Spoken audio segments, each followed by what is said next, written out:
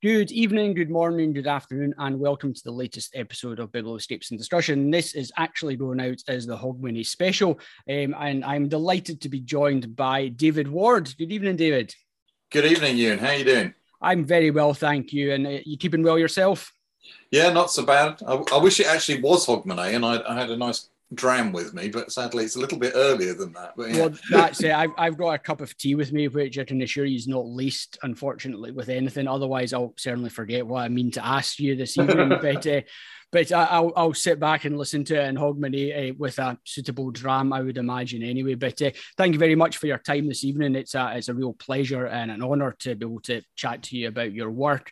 Obviously, for many of you who are tuning in, you'll probably be quite aware of David's two books, Landscape Within and Landscape Beyond, which I think date from 2004 and 2008. So certainly going back a long way, but still so relevant. And it's also amazing how many people actually comment on them and I think still value them as part of their own collection. So before we get to talking about maybe just, I suppose, your thought process and your approach to the books that you've brought out, but also your maybe forthcoming third book, which I'm sure people will be interested to hear about. It would be great if you could maybe give us a brief introduction to your background and to your photographic journey, so to speak. Right. Okay. I got into photography when I was about 18, quite late, and a number of circumstances, mainly not doing very well in A levels, made me look for a different route forward. Yep. So I did a degree in photography and film and photographic arts at the Polytechnic of Central London. And I guess that's when I started looking at what lay beyond the image, because a big part of the course was about dissecting, as it were, trying to understand how images worked and how they moved us and all of that kind of stuff. And then after graduation, I worked as a commercial photographer for over 20 years before Landscape Within. But around about 99, 2000, I started teaching photography on tours and workshops, photo tours and workshops. And that's really where the notion of writing something came from, because I was in that process of education. And I thought, well, it'd be good to share some thoughts about that. And the final spur to the whole process was me breaking my leg. Right. So I ended up stuck on the sofa for 10 weeks with a cast all the way up to the top of my thigh. And trying to fill time. And I got a phone call from a guy called Patrick Kay, who said he'd read one of my articles in Outdoor Photography, I think. And had I ever considered writing a book? And no, I hadn't considered writing a book, but that was, so I started researching it there. And Joe Cornish, who's been a friend of mine since the 80s, introduced me to Eddie Eframs, who was the editor of the book. Both books. And then the rest is, I suppose, history. Yeah.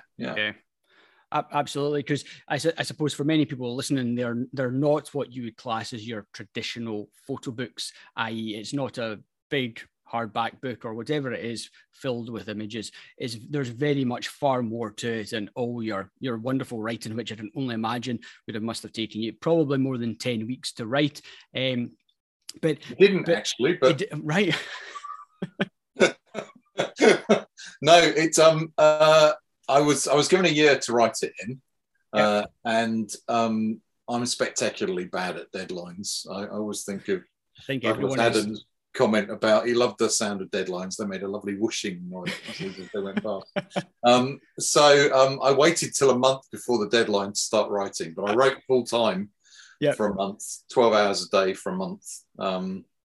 And basically, I think I'd probably just been mulling it all over, and it all came out fairly quickly. But it was sort of like 20 years worth of thought, I suppose, at that point. And I suppose you've got the benefit of that point of having been teaching for a number of years. So I suppose a lot of things will be fresh in your mind from working with other photographers on a fairly regular basis, and passing on your thoughts there, because certainly, as you say, it's not a how-to book. It's more asking the question, which I think is a wonderful thing. And I go back to it quite often. I can't say I know it's all inside out, because there's so much to take in.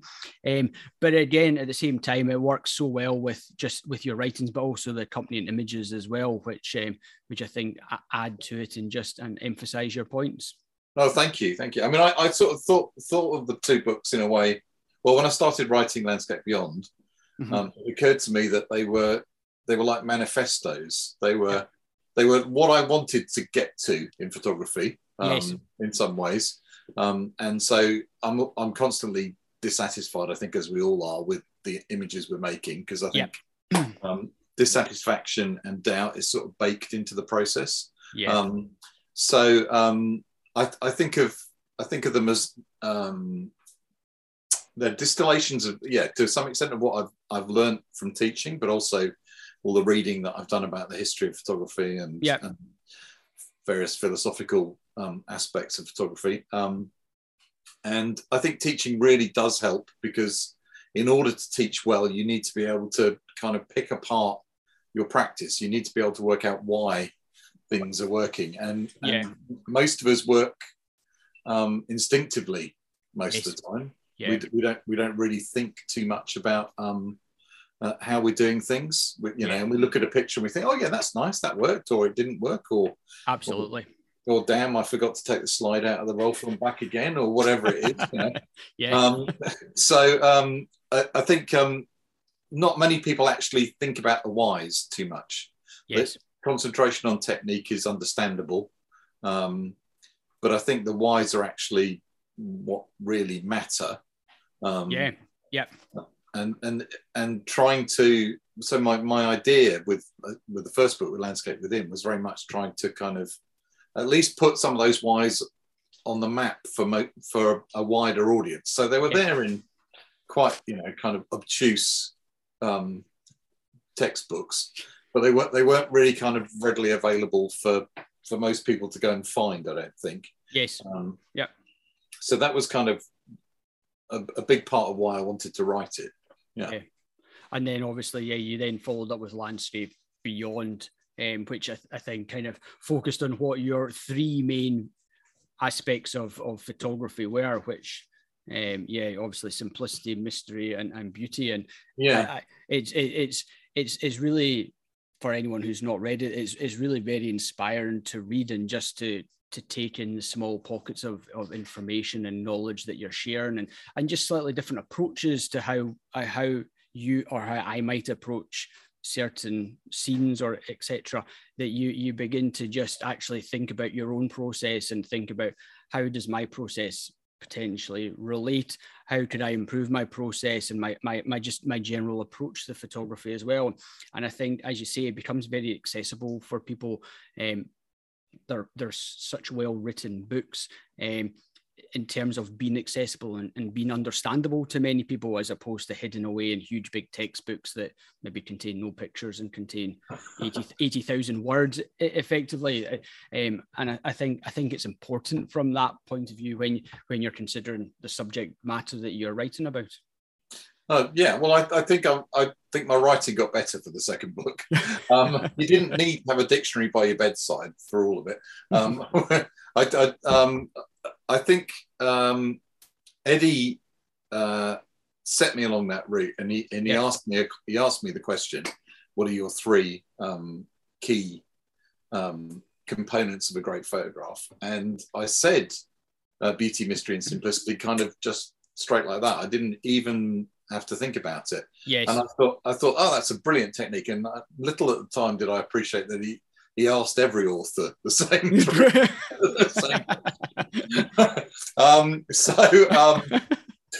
But it was, it was a good way of kind of trying to distill what was important to me. And I kind of think of them as fundamental building blocks, really. I think beauty has been derided somewhat in modern art since the kind of early 20th century, but I think it's still absolutely key. And actually, there's quite a lot of neurophysiological work that shows that our responses to beauty are quite key to making us want to do things. It's like a little reward that our mind gives us. Yeah.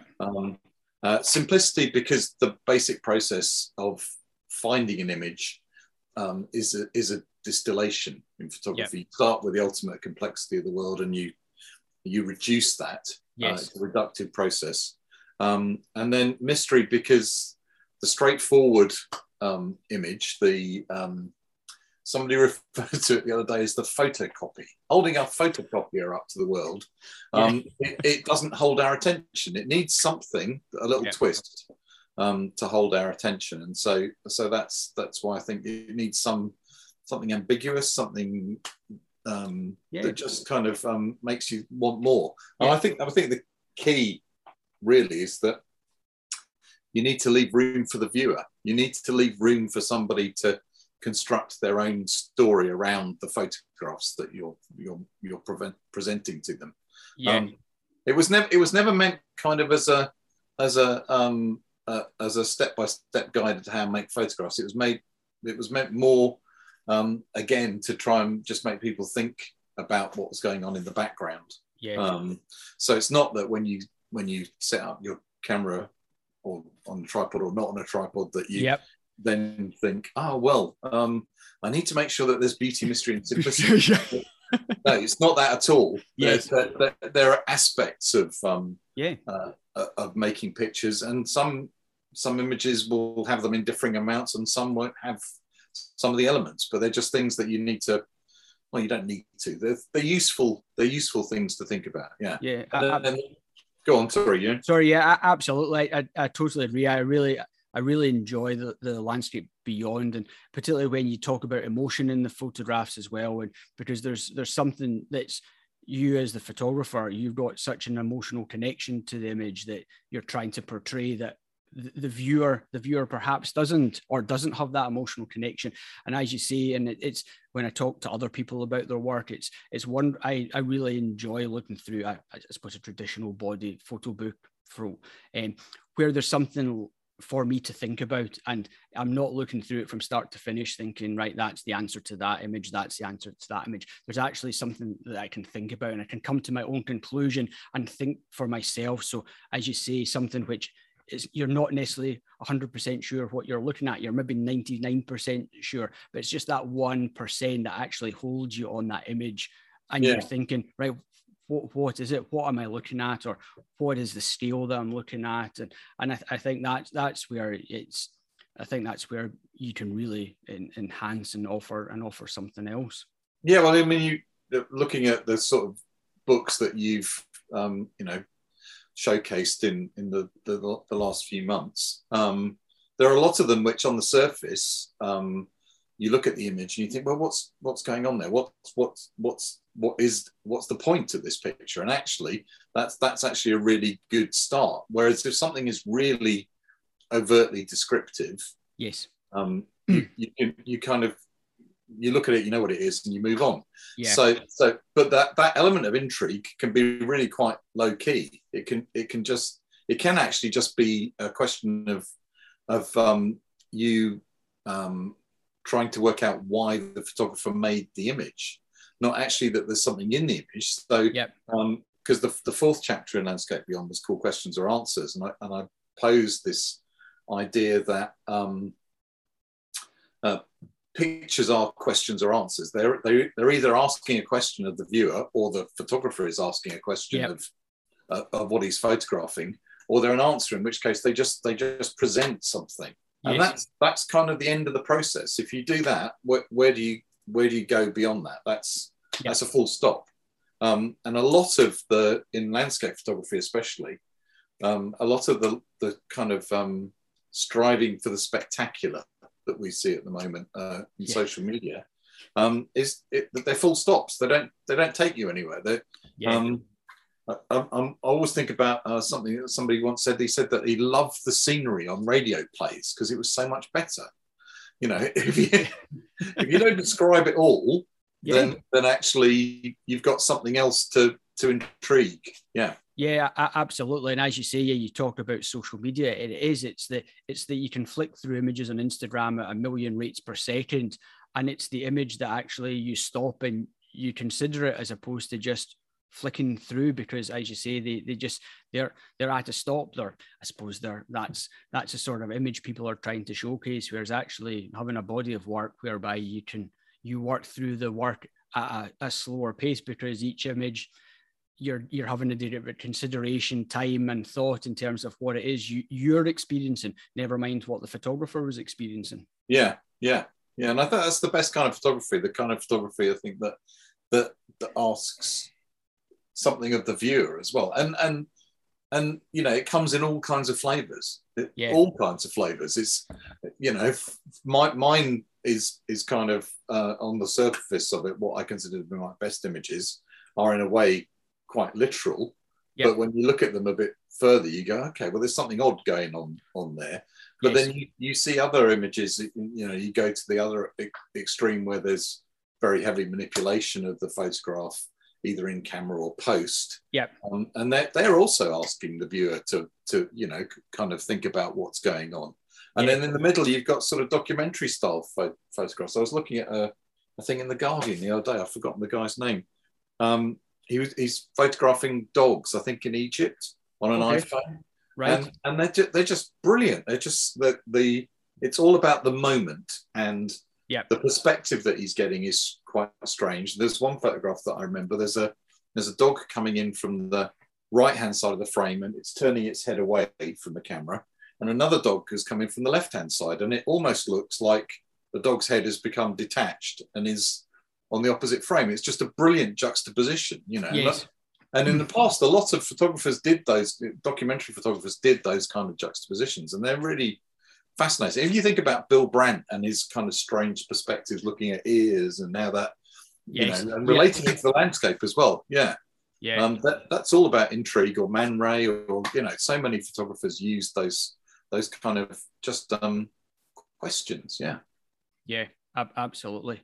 And obviously you've a couple of books down many years ago, but you're now in the position that you're considering or starting work and thought process behind your third book. The difficult third book. The difficult third book. Well, you've given yourself a bit of time between the second book and the difficult third book. So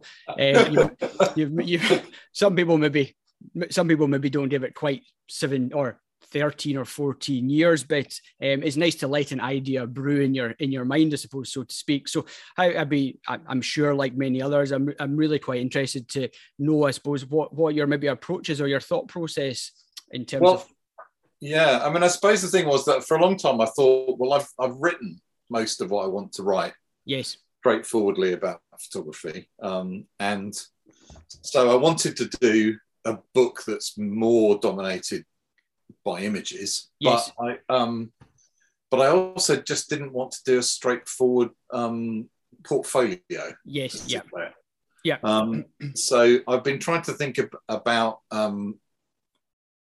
what I can sort of hang the whole thing on, and I suppose the whole thing is really going to be hung on my my approach, why I make images, and so there'll be a number of chapters about slightly different aspects of that approach. So you know, the anonymous place, for instance, is a big thing for me. Unforeseen.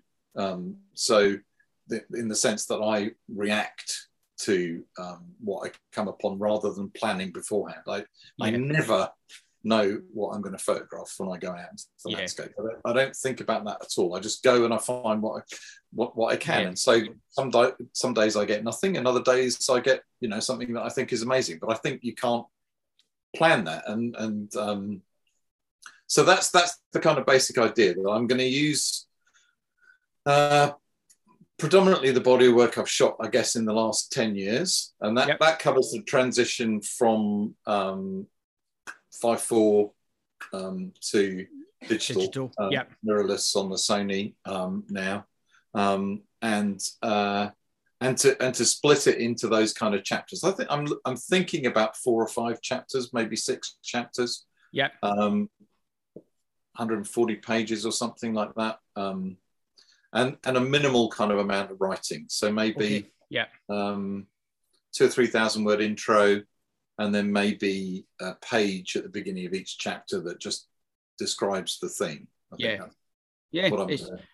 sounds like a good balance. I think to take the way all of your writing, I think it'll be a bit of a shock to the system for many people who have got your first two books, because I think they go hand in hand. I think people there's something when you mention a David Ward book to people, and I think they don't maybe think of the huge amount of text, but they're thinking of something more than just a selection of images. So I think, as you say, I think maybe incorporating the text, I think adds a different touch there, adds a different element that you don't see with a bit more, as you say, about your thought process and how your thought process has perhaps changed in the years since, or your approach has changed in the years since you did Landscape Beyond. So I'm sure maybe also moving from film into digital, there's maybe been an adjustment there to your approach as well.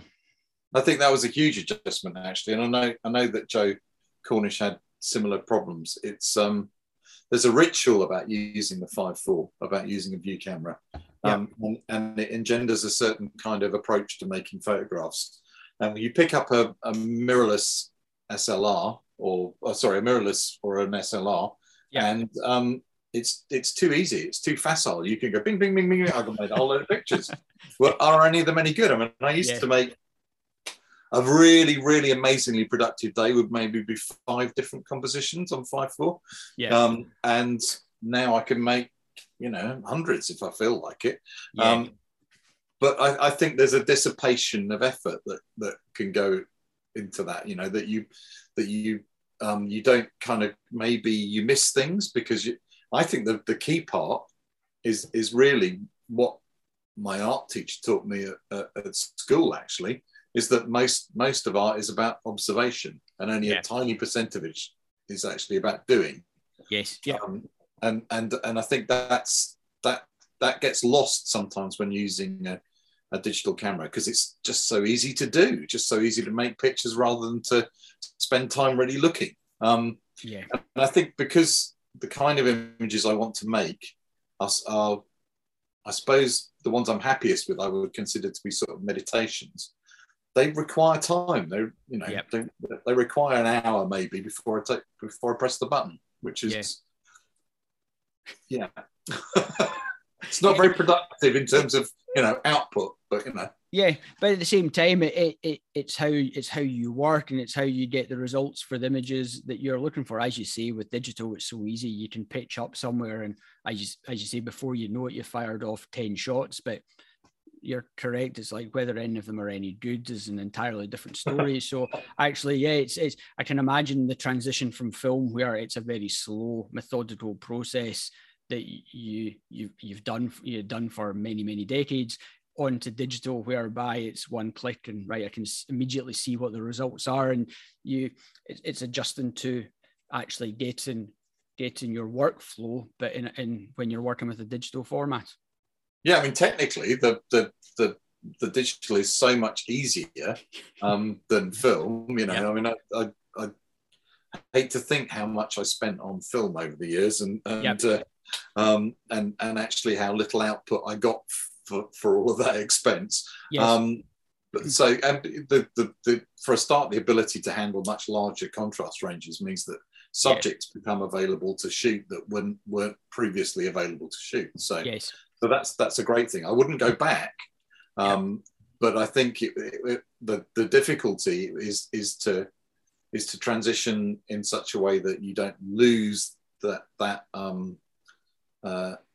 slow kind of methodical kind of looking, as it were. Yeah. And how's the image selection going for the book? Or isn't it? Oh, no, it is. No, I've started selecting. I'm very much at the kind of stage of the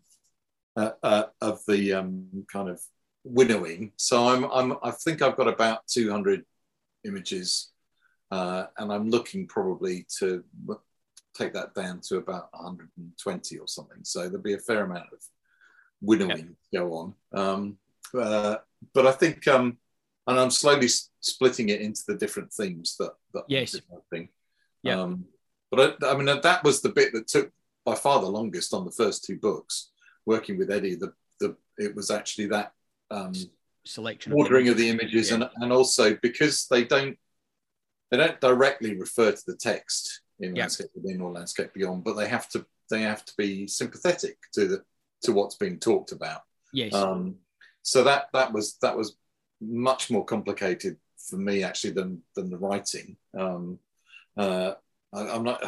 making it sound it's not easy to write. It's much harder for me to write than it is to make photographs. But I think because I felt I knew what I wanted to say, yeah, in that respect. But especially with Landscape Within, which was the first book that was both my images and my writing, I found that process actually quite challenging. Taxing. Yeah, challenging. Yeah, and thank goodness that Eddie was there to guide me through. You know, an experienced editor is an absolute godsend in a situation like that. Yeah, absolutely. Yeah, you benefit from their experience and their knowledge, and it just kind of keeps the ship sailing in the right direction, as opposed to taking tangents off that then become quite hard to recover from. Yeah, and also, you know, notoriously, lots of photographers are actually, although we might be sure in ourselves that our aesthetic decisions are correct, they're not actually always that way. And sometimes you need somebody who's a bit more objective to go, yeah, no, that really doesn't belong in the book.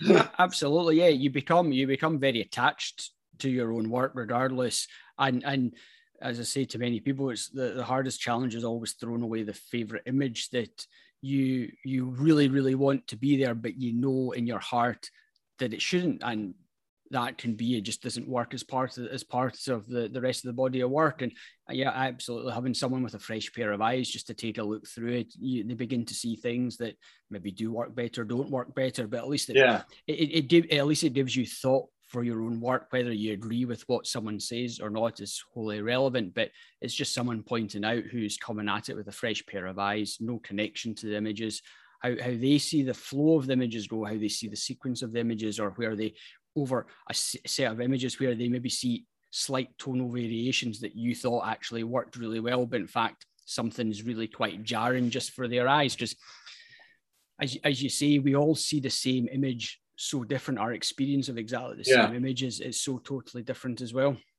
Yeah, I mean, actually, you know, kind of the beloved images, sometimes they can be well, strident's not the right word, but they can sometimes stand out too much within a sequence. Yes, it actually can be very difficult to place them within the sequence of a book. Yep. And also an exhibition. You know, I did a couple of exhibitions around about the time of the two books as well, and similar problems. You know, there were images that I thought, oh no, I love that, but actually when you try and stick it within 40 images in an exhibition, it just doesn't work. It overwhelms the things around it. So that's something that really takes time. That the winnowing, the sequencing is not something that comes very quickly, I don't think, because in a way you've made compositions already, and I think of compositions not just as in a graphic sense in which they're most normally described, but also in the sense that they are they're a puzzle that you're solving. You know, when you're out in the landscape with the camera, you have this multi-dimensional puzzle, 4 dimensions that you're collapsing into 2, but then there's color and there's contrast and there's movement and all these other things going on. And you're trying to solve that, and then when you try and put all that together in a book, you have this thing that you're actually making a larger composition of these smaller compositions. You want it all to flow, the sequence to work, and it's a delicate thing, and it's not an easy thing. I mean, that's not why it's taken me 13 years. In a way, I suppose I felt for a long time, I think I touched upon this. I felt that I'd said what I wanted to say, and photography for me is an autotelic process. So autotelic is something that is it's intrinsically worthwhile. Yeah. So I do it for making a picture. I actually, in a way, I don't care what happens to the picture once I've made it. I mean, in the days of film, if I got back a picture that just looked amazing on the lightbox, you got that sheet of transparency sometimes, and you put it on the lightbox, and it was just like, oh my God, that's just so much better than I ever thought it was going to be. And in a way, that was the climax for me. That was the point at which, okay, I can forget about the rest of it. If I make a print of it, it's not going to look as good as that. It's going to be, if I put it in a book, it's not going to look as good as that. It's probably, it's Velvia, all the colours are out of gamut for a start. You're not going to be able to get those printed properly. And so I think part of the hesitation about making a third book was that I didn't want to just do it for the process of making a book. I wanted to do it because I felt there was something that I wanted to say. There was something that, whatever that was, and it took me a long time to actually work out what it was, and this kind of notion that it's going to be about my process, about the way I work and why I work in what I call accidental series. So I have because I don't construct series, but I know that I have themes that I return to. There are things that interest me, and so you could say that my whole body of work is a series that you could split into sub themes, I suppose. Yes. Yeah. So I thought, that's maybe finally an idea that might have legs and might make a book that people might be interested in. Yeah, absolutely. I think so. And as you say, by the sounds of it, it'll be, as opposed to more about the words, it'll be far more about the actual your photography, your work, which comes as part of your process. I think the output of your process. So I think it'll be fascinating. And are you going to be retaining the landscape something as the title? Or I've got to ask the question. It's like landscape within, landscape beyond, landscape. Landscape without has been suggested. I don't think so. No, yes, I think I'm going to leave those two books as is. I have a couple of ideas for titles. I'm not going to divulge them. Oh no, absolutely. I wouldn't ask you, because you might well change your mind a million times. And I think when you begin to see how the text is coming together and the images are coming together, you might take on a different view in terms of what in terms of what actually works for the body of work that you finally put together.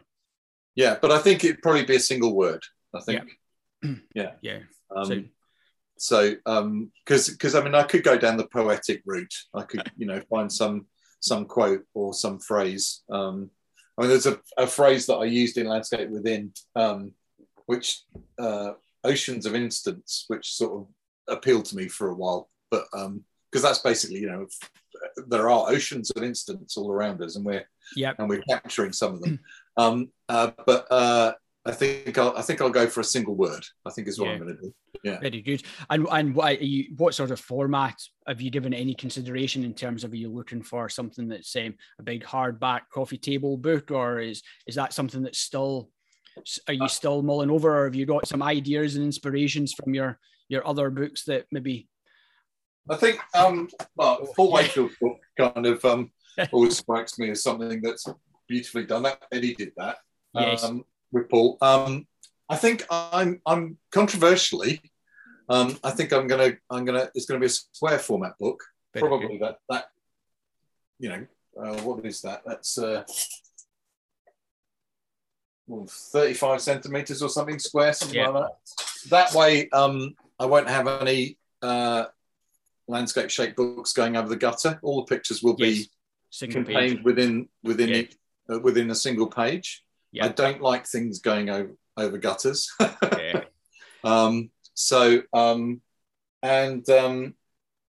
of room for the pictures, I think. So that if you have a reasonably nice sized book, then you have room to make nice large photographs, but also it gives them some space. It doesn't feel cramped. Yeah. So, I mean, you've seen way more photographic books than I ever have, probably. I doubt that very much. I maybe have a few more sitting behind me on my bookshelf at the moment. But yeah, it's I think it's always a challenging thing for anyone to decide what sort of format people want to go for their books and what size. And there are so many elements that you then get into in terms of paper choice, fabric. Do you go for cloth or do you go for paper covers? Yeah. And it's all down to individuals, and you get some that work particularly well with certain types of images or certain series, and maybe just add an element to it. But I think it also adds to the whole tactile element of it when you're looking at a big body of a big book, impressive images. And I think there's something to be said for actually. You begin to remember the details, and it's the finer details and the small details in a book production that you can have 20 books, but I'll remember ones where there's just that slight wee attention to detail that's been paid on a little element or something like that just makes it stand out from the rest. And it might be just a simple paper choice, or it might just be however the spine's been constructed or whatever that is. Typography is a big part of it. Absolutely. And again, they're all such specialized and knowledgeable aspects in themselves, as you say, typography and what fonts do you choose and what font sizes do you go for. That's a whole world of mystery, because if you get that wrong, or not necessarily wrong, but it can have a big impact through the whole of the book, depending on how much text you've got and where you're wanting to place it. But no, I think it's always a challenging one. And yeah, I would say also there's certain publishers that you're going to get a quality product from them in terms of book publishers. Nisraeli Press, I suppose, is a good example in terms of their black and white photography. It's like, I think most people, you could order a book from Nisraeli Press and knowing exactly the sort of quality you're going to get, and very specific paper types have maybe been chosen for that set of images. But again, that's where having a bit of knowledge and understanding really can help make a difference. But and it's very complicated. Oh, process. Absolutely. I know Eddie and Paul kind of worked for a long time to get this book right, and it really wasn't easy. I love the paper in this because it's just got a very soft sheen. Yes, but the quality of the reproduction is just fantastic, I think. The Paul's book is superb. A really, really nice size. Okay, it's physically a big book, but it really works well with images. And as you say, it gives plenty. You can have a good sized image, but with plenty of space around it, so it's not cramped to the edges. Which I think certainly makes a difference. I quite like you. I'm not so much of a fan of images that spread into the gutter, particularly people who leave the key element of said picture right in the middle of the gutter. Just think. Well, I think I was burnt by that when I was a commercial photographer doing guidebooks and stuff to commission. And quite often, you get the first copy of the book and you go, "Oh my God, why did you put it that way round? Why didn't you hand it the other way so that the thing that I'm illustrating wasn't right in the bloody gutter?" Especially there was a series that I did where it was always 1/3 text, 2/3 image, right? And that almost certainly meant that your subject is rarely in the middle of the frame. In those kind of books, so it almost always meant that about half of them ended up in the bloody gutter. And sometimes if you've got really good binding, you can open it, and if it's all properly laid out, you can still see most of it, but it's never as nice as it's just sitting on a single page. Never as good.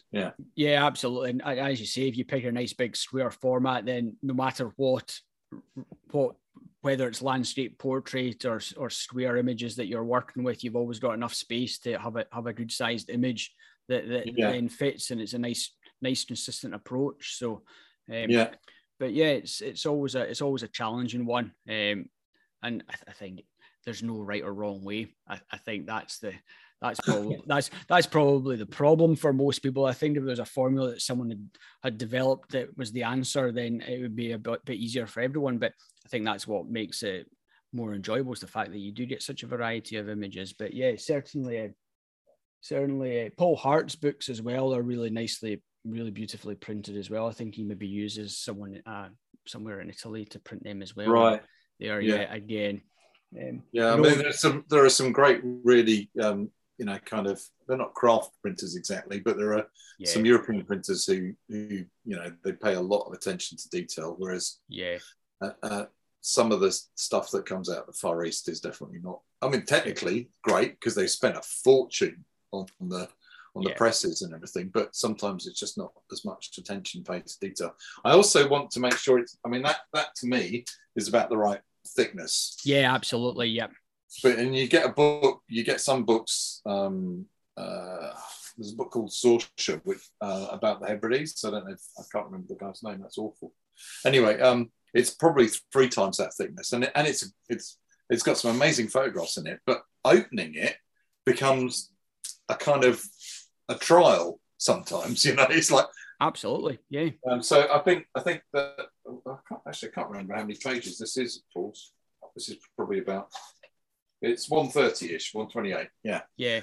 So that's probably 128, 140 or whatever. That's probably where I would go. Somewhere in there. Absolutely. As soon if you begin to get too much above that, you begin to get, particularly when it's a sizable book as well, it really becomes quite hard to handle. And it's not something that's quite as easy just to be able to sit down and look through it. You've got to lay it out on a table and spend a bit more time. And I think also you've got to just bear in mind the postage costs these days, because I know certainly some people have been stung when all of a sudden their books come back and it just breaks through the next weight limit of Royal Mail, and before you know it, it's like postage anywhere these days seems to be extortionate. But but no. They're all factors. I mean, that book Sorsha, it comes in a slipcase. It's beautiful, and actually, when you get it delivered, it's inside a beautiful printed box as well. Lovely, very nice, which is really nice. But I would guess, I don't know what percentage, but a huge percentage of actually the cost of the book is actually all of that and the postage and packing, because I don't think you pay extra within the UK. I think it just, you order it and it arrives. So they've worked out how much their postage and packing is going to be, and just included it, factored that in. Yeah. And when's your target plan to bring? Well, it's already slipped. You won't be surprised to know that it's already slipped. To be honest, you might have decided back in 2010 or 2012 that you no, I decided during lockdown that it was now about time to do it, and I actually finally came up with a sort of a more a less nebulous, that way, kind of idea. Round about last summer, so June, July. So I've got a designer in mind, and I've yet to go through all of that with him. But it would be lovely for next Christmas, but realistically, I think it probably will be the one after. Christmas 23. So anyone who's tuning in, don't rush out to put your pre-orders in, because we're probably we'll see how it goes. But I'm just like I said at the beginning, I'm spectacularly bad about deadlines. So actually, I mean that's not quite true. I was supposed to deliver Landscape Within on January the 31st, whenever that was, 2003, and then it came out a year later. I can't remember, or later that year. And I delivered it on time, and Landscape Beyond was on time, if not a week early, I think. So, so it's really, once I talked to the designer, the writing, because there's much less writing, shouldn't take so much effort anyway. So that should shortcut that process, and he can be working on actually the layout and everything else. Some thought processes and sequencing and stuff like that. While you're finalizing off the words. So Christmas 22 is a potential, and Yeah. If not, then it'll be something nice to add to the bookshelf in 2023 or. And it all seems so bloody far off, doesn't it? So if it be 22, yeah, it'll be 14 years between publications. At this rate, I'm never going to make it to book number 4. Not unless you start working back the way and start narrowing the gap down. But at the same time, these things, it's all you can't rush these things. And particularly with something that you're working on, there's no point rushing it. You want it to be done properly and get it done as you want it, because at the end of the day, it captures a moment in time, and it's something that you have to live with, and everyone who invests in it and enjoys it as well. But yeah, it'll certainly be worth the wait. I look forward to very much. I do. I very much look forward to seeing. As well as much as I enjoy your words and your writing and stuff like that, I think there'll be a lot of people who really look forward to seeing something that's maybe a bit more image heavy, if that's a fair. Well, I mean, nicer printed and a bit more care taken over it would be really good. Yeah. I mean, I think about, I've mentioned the difficult third album, but there have been recording artists who went long periods without making an album, and then they would have a flurry and they'd make a few. And I think that you never really know with the artistic kind of creative impulse when it's going to strike and when you're actually going to kind of absolutely be productive. Yeah. And the thing is, books do not all need to be full of 120 images. I've got a number of books. There's really there one photo book, one picture book series. There are 14 or 15 images in each book, and they're very, very small, and they're very specific projects. But again, they make lovely bodies of work that allow people to release something that's maybe not a bigger collection of work. You don't need to always have a full range of images. You can work on something that's far smaller, that's maybe more comprehensive and just works better as a smaller set. So at the end of the day, it's not to say that your fourth book wouldn't be an entirely different format altogether. Who knows? Yeah. Not me. Yeah, that's the focus is on book number 3 to begin with, anyway. We'll get to 4 once 3's out the way. Yeah. So I'm always very interested to hear, because I can only imagine that you must have been, I suppose, inspired and a big collector, or certainly have photo books from other photographers. So I'm always very interested to hear what other photo books my guests collect, because it's great to hear how they relate or don't relate in most instances to the sort of work that people shoot themselves. It's quite often people, what some of their favorite photo books are perhaps the first photo book that they ever picked up, that just takes them back to when they really got the urge and interest in photography. So it'd be great for you to share a selection of your books. I can guess what the first one's going to be. It's going to be Paul, yeah. So Paul actually played a big part in me becoming a landscape photographer. Right. I was working as an assistant to a food photographer, and I have been for some time in Kensington in London, in a basement studio. Didn't get out much, and after 6 or 7 months of working for him, he said, "You don't really want to be a food photographer, do you? What do you want to do?" And I said, "Well, landscape, but I don't know how to go about that." And he had a friend who shared a studio with Paul Wakefield. Right. So an introduction was made, and I went and spent an afternoon with Paul and looked through his 5.4 trannies and looked at his gear and chatting to him about photography, and that was it. I was completely hooked. So yeah. So he's a hero for me. Yeah. He's one of my biggest inspirations for making photographs, and I love his sense of composition, which is quite unusual. It's the balance is always amazing, and they're not always calm. They've got quite a nice amount of tension in them.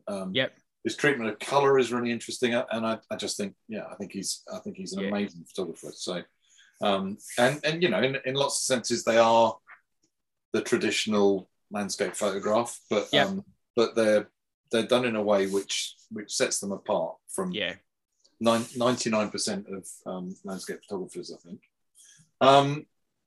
Right, so the next one would be Paul Kenny. Oh yes, Seaworks. Seaworks, yeah, that probably comes up quite a lot, doesn't it? Yeah. And I suppose because he's shooting intimate landscapes in a way, but they're constructed intimate landscapes. Yep. So it's the natural forms, it's the colours, and I'm a huge admirer of the way he works an idea. So and the process and how long it takes him sometimes to make a single picture. And you know he's done other books. Hanami, which has got some quite different style of images in it. But equally creative. And yeah, he's probably one of the few, probably him and Michael Kenner and not many others, you know, one of the few people who's actually making money out of doing landscape photography, if you can call it landscape photography. I mean, I kind of think I also think that I have a little bit of a kind of, there's a correlation between the way that I work and he works, in the sense that I'm not sure I think of myself as a landscape photographer. I think of myself as somebody who makes images in the landscape, but I'm using it as source material. And that's basically what he's doing as well. Absolutely, yeah. I would tend to agree. And they're both beautifully produced and beautifully printed books as well. Yeah, they are. Good size, lots of space for the images and the colours, particularly in both books, but particularly the beautiful colours in Paul's, and some of Paul's work really comes out really nicely. Yeah, and that was I know that was a big challenge for him and Eddie to get that right. Yeah, absolutely. And then, you won't be surprised to be a wordy one. Yeah. Photographer's Eye by John Sarkowski. Right. So that's photographs from the collection of Museum of Modern Art in New York. Right.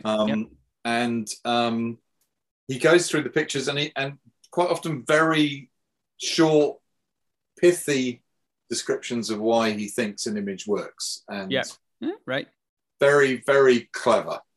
Just really interesting to think about how an image moves people. And I think that's one of the best books on that subject.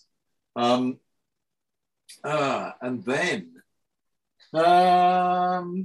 because you said 4 or 5, and I'm thinking, oh God, how do I do that? Well, it's supposed to be tricky. If people come on and say it's really easy, I've maybe not set them a hard enough challenge, because some people say, I'd managed to get 10, and I say, well, if I'd let you have 10 books, you would have got it down to 15, and then you'd have said it was really, really hard. So for my own personal budget perspectives, albeit it's not been too bad so far, I kind of have to set it at 3 or 4, so I don't end up with 20 books every week that I'm trying to find. Well, I've probably not come up with anything you haven't got yet, have I? Tervuren. Paul Strand. Paul Strand. I think so many aspects of this book are wonderful. He clearly connected with his subjects, the history of why he ended up there with the avoiding the communist witch hunt, and the Hebrides is somewhere that played a big part in my development as a photographer. When I was at college, I was doing documentary photography, and it was suggested that for my final year exhibition that I go to the Hebrides, which I knew nothing about. But one of the tutors, a guy called Gus Wiley, had connections there, and so I did a piece on Lewis. Lived with a crofting family, probably the last generation of true crofting families. Crofting is kind of gone now, which is a shame. So it just wormed its way into my heart as a place. So that has so many echoes for me. Absolutely, Its documentary aspect, the people. I can see faces there that are very like the faces that I saw in the early 80s. And that to me is just it really resonates with me as a book. Beautiful. And then, gosh.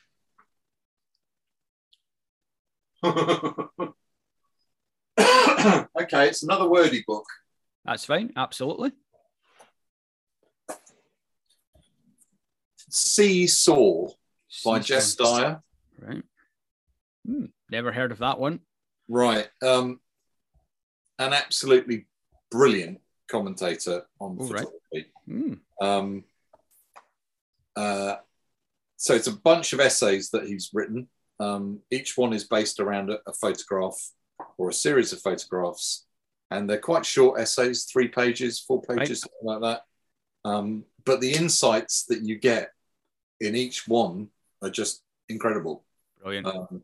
He's also written a book called The Ongoing Moment, which I would recommend to anybody as well. Right. So yeah, I think that's a fantastic book. Yeah, I'll take a look. I have the advantage in that when people suggest books, I have a couple of weeks head start before I release the episode to the wild, at which point all of the editions that are previously left when it's a rare book seem to get snapped up pretty quickly. So I guess Tervuren was one that disappeared for a while, didn't it? And then they reprinted it. Aperture reprinted it, but for a long time, your only chance of getting it was to buy a very expensive secondhand. So I've got a copy of Mirrors, Messages and Manifestations, which I bought when I was at college. Yeah. And I think I got it in a secondhand bookstore for about 15 quid or something, but I think that's a few £100 now. Yeah. I think. The cost of some books, Seaworks as well, it goes for silly money, and all sorts of books can really go quite expensive. And because they're generally done in such fairly smallish runs, and then once they're sold out, then it can be quite hard, or it's very, very rare for someone to maybe print a second run. At the end of the day, you can maybe sell 500, 1,000 or a few thousand copies of them, but then beyond that, there's very few photographers who could probably sell multiples of thousands of books. I think I was told by Eddie that. So back in the early 2000s, that the average run, or sales, I should say, for a photographic portfolio book was about 800. Yeah, which is nothing. Yeah, and you work out how much it costs to for setup and everything, especially in those days. Yeah, there was no money to be made from them really. So. No, that's it. No, it's good to see. It's good. I think there's a good market and a good community of photo books these days. I think certainly over the last 18 months, with everyone being in lockdown, particularly zines and the smaller, maybe more affordable ways of getting it, I think people will begin to print their work and share their work. And I personally, I really enjoy just sitting down with books, because you can kind of just enjoy them, take your time over them, and you're not having to look through someone's work on a computer screen. It's far more enjoyable. It's the way generally I would imagine most photographers want their work to be seen, on print. Yeah. And I mean, yes, because the temptation always when it's on screen is to flick. Yeah, that's it. Yeah. You flick through it, and when it's on paper in a book, you have control over the process that someone is looking through your work at. You can, as you say, if you've got an image that holds someone's attention, they'll stay on the page, but at the same time, you've got control over the sequence, as opposed to just scrolling at a rate of knots that you kind of miss half the work. But But there we go. Well, that was a wonderful selection of books, and it was an honor to really chat through your process on the first 2 books, discuss the 14-year gap, and also just to hear a bit about your forthcoming 3rd book, because I think it's certainly one I must say I'm very looking forward to. I really enjoy seeing your work on social media, but it'd be wonderful to see it in something that's nice, big, really well printed, produced. I'll try not to disappoint. It won't disappoint at all. I know that for a fact. I think that's a certainty. I think the only thing that will disappoint us, whether it's Christmas 23 or Christmas 24, that we're all holding out for, David. I think that's about the only thing that's an uncertainty in this book, the forthcoming book, is when it comes out. Yeah, well, my readership is aging. I need to be careful. Yes, but no, on that note, David, really a pleasure chatting to you, and thank you very much for your time. And whilst we're recording this earlier in 2021, all the best for 2022. Thank you very much, Stuart. Cheers. Thank you. Cheers.